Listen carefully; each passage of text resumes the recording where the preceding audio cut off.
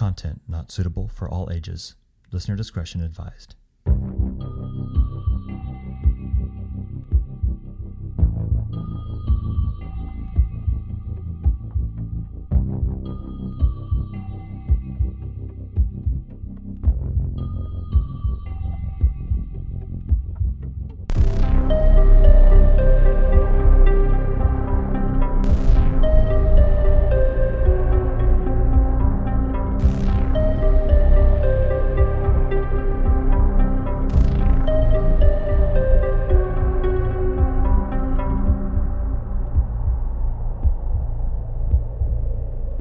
Good evening, and welcome to tonight's episode of Cryptic Portal.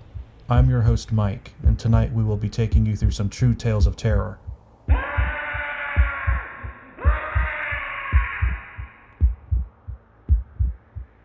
We want to start this episode off by taking a moment to say thank you to everyone who has been listening to us over the past several episodes. Your support means so much, as we are very grateful. Tonight's stories are about female serial killers who have done the unimaginable. We start tonight with our first story, which paints a picture of what true evil looks like.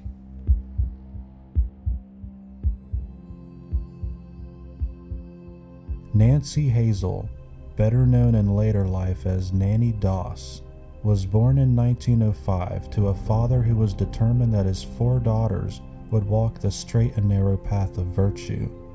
He forbade makeup, pretty clothes, and parties, meaning that there was nothing the romantic Nanny longed for more. She wasn't destined to be lucky in love, though she married 5 times, and none of her husbands stuck. Things might have turned out better if she hadn't killed 4 of them. Her first marriage took place when she was just 16.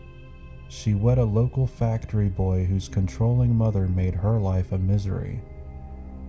When 2 of their children died from food poisoning, accidental as far as history knows, the couple split, making her first husband the only one to escape death at his wife's hands. Nanny, now with her 2 surviving daughters in tow, remarried and stayed with her second husband, a rough, violent man, long enough for her daughters to grow up and have children of their own. She wasn't a fan of their kids, though. She stuck a hat pin through the head of her daughter's newborn, then asphyxiated her toddler while her daughter was away. Both deaths were ruled accidental, and Nanny collected the life insurance. Shortly after that, she murdered her second husband by dosing his whiskey with rat poison. The third time wasn't the charm. She took out an ad in the Lonely Hearts section of her favorite romantic magazine and married the man she met within the week. But then he died, his house burned down, and his mother perished in a tragic string of events that Nanny had everything to do with. She once again collected the insurance money, then headed off to murder her sickly sister, her mother, and her 4th husband, a man she met through a dating service. Husband number 5 proved her undoing.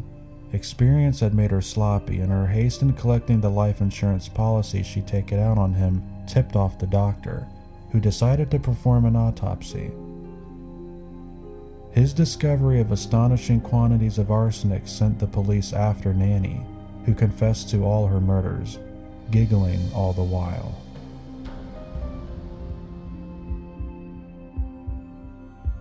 Serial killers exist all over the world, and the small country of Denmark is no exception.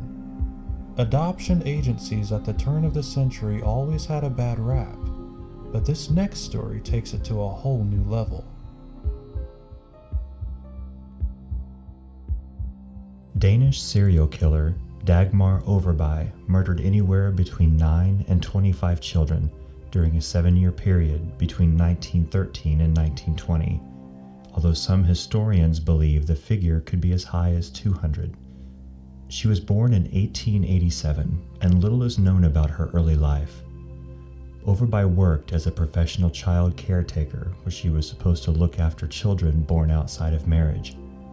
It was known as a baby farm, or an unofficial adoption agency, and it was the scene of her first serial killing spree. All of the murders happened in Copenhagen, Denmark, and she killed the unfortunate victims via strangulation and drowning, or else she burned them to death. Overby buried and burned the corpses, or else she hid them in the loft. There are scant details regarding her arrest in terms of how she was eventually caught. It is remarkable that she was able to murder so many children over such an extended period without arousing suspicion. Her trial was one of the most talked about in the history of Denmark, and her actions resulted in changes to the nation's child care legislation. During the trial, Overby's lawyer tried to defend his client by saying she was abused as a child.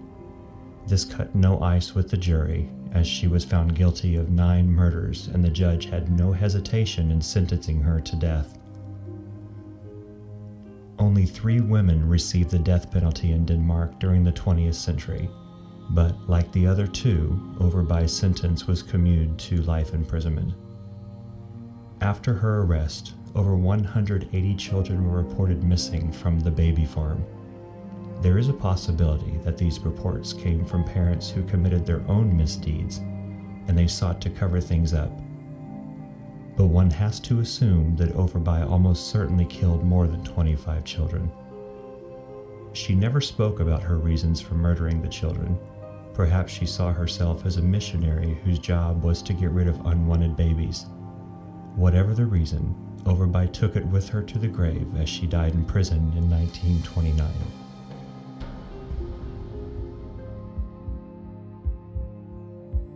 Even the most vulnerable and helpless are not safe from those who we are supposed to be able to trust.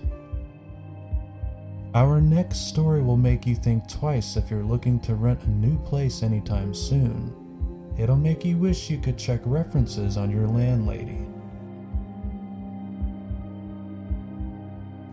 How could a little grandmother harm so much as a fly? By giving it a fatal drug overdose, apparently. Dorothea Puente, a Sacramento landlady known as the boarding house killer, already had a checkered past when she took over the management of the F Street boarding house. She had been arrested multiple times, once for running a brothel, once for vagrancy, and twice for forging checks. She killed her roommate first, a friend named Ruth Monroe who was staying with her, and police bought her story. Ruth, she said, was depressed and had clearly overdosed on her pain medication, but her next poisoning sent her to jail. The resident she went after realized he'd been drugged and robbed, and he pointed the police straight toward his landlady. In jail, Puente began corresponding with an elderly pensioner. Their friendship turned to romance when they met after her release from prison, but it was tragically one-sided. Puente murdered him, dumped his body, and collected his pension checks for years before his corpse was identified. It was the beginning of a pattern. Puente would identify social outcasts like the elderly, the mentally disabled, and the alcoholic. Then, after murdering them, she would cash their government checks. Puente made over $87,000 this way, and used the money to buy herself, among other things, a facelift, before being arrested in 1988. Authorities, searching for a tenant a social worker had reported missing, noticed that it looked like something had been recently buried on Puente's property. They found 7 bodies in Puente's tiny yard, and she was found guilty on 9 counts of murder. She served 18 years in prison before dying in 2011. Hospitals are usually a place to go when you're in need of help. Unfortunately, there are some people who take that trust and make victims' families wish they were never admitted. Vicki Dawn Jackson was a serial killer nurse who never confessed yet was sentenced to life in prison on the evidence of a no-contest plea. Ever since she was a little girl, Vicki Dawn Jackson wanted to be Florence Nightingale. As a nurse at her tiny hometown hospital in Nocona, she cared for her patients and won praise from her supervisors, until the day she snapped and started killing her friends and neighbors. In 2000 and 2001, during Vicki Dawn Jackson's night shift in the tiny Nocala General Hospital, 22 patients died. On other shifts during the same period, there was not a single death. The hospital only had 45 beds, and the dead patients had been hospitalized for minor ailments, including a sore foot, diarrhea, or dementia. It was in February 2002 that it was noticed that more than 20 bottles of mivacarium chloride, or Mivacron, were missing, and that the hospital pharmacist alerted law enforcement. Mivacarium chloride is used to temporarily paralyze patients during emergency care, stopping the natural breathing process to relax the chest muscles.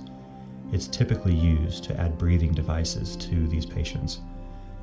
It can result in death if improperly used. An investigation turned up a syringe with traces of the drug found in Jackson's discarded trash. Jackson was suspected of murder, but more evidence was required, so the bodies of all 10 of her patients were exhumed. All showed traces of mivacarium chloride. She was forced out of her job, and in July of 2002 was arrested and indicted for causing 10 deaths. FBI Special Agent David Brooms testified that Jackson was licensed vocational nurse, was angered by patients when other nurses were compassionate and showed humor. It was not until October 3rd of 2006 that Jackson gave up her efforts to go free. She made a no-contest plea and 2 days later was sentenced to life in prison. The following is a timeline of everything that took place during this time period.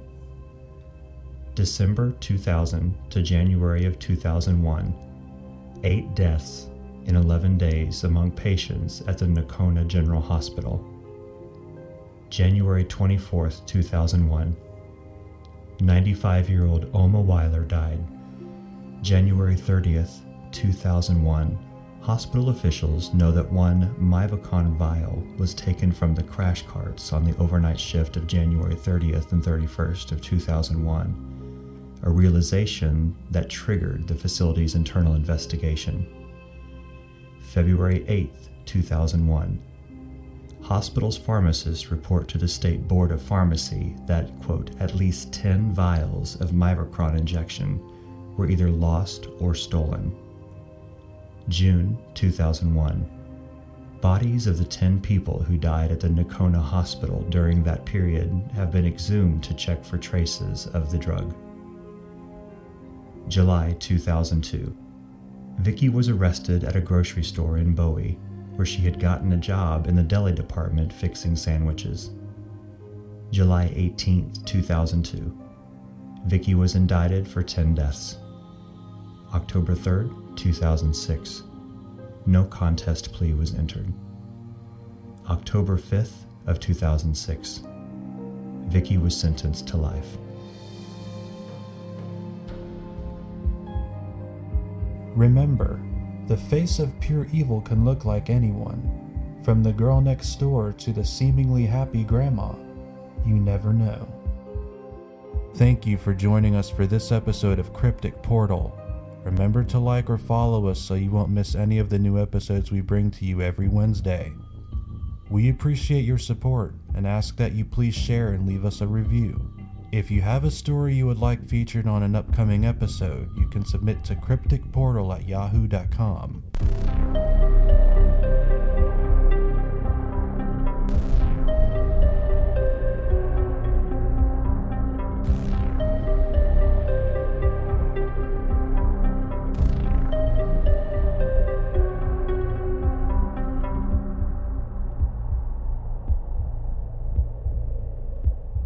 Images, narration, music and production by Mike and Marvin. Copyright Cryptic Portal 2022.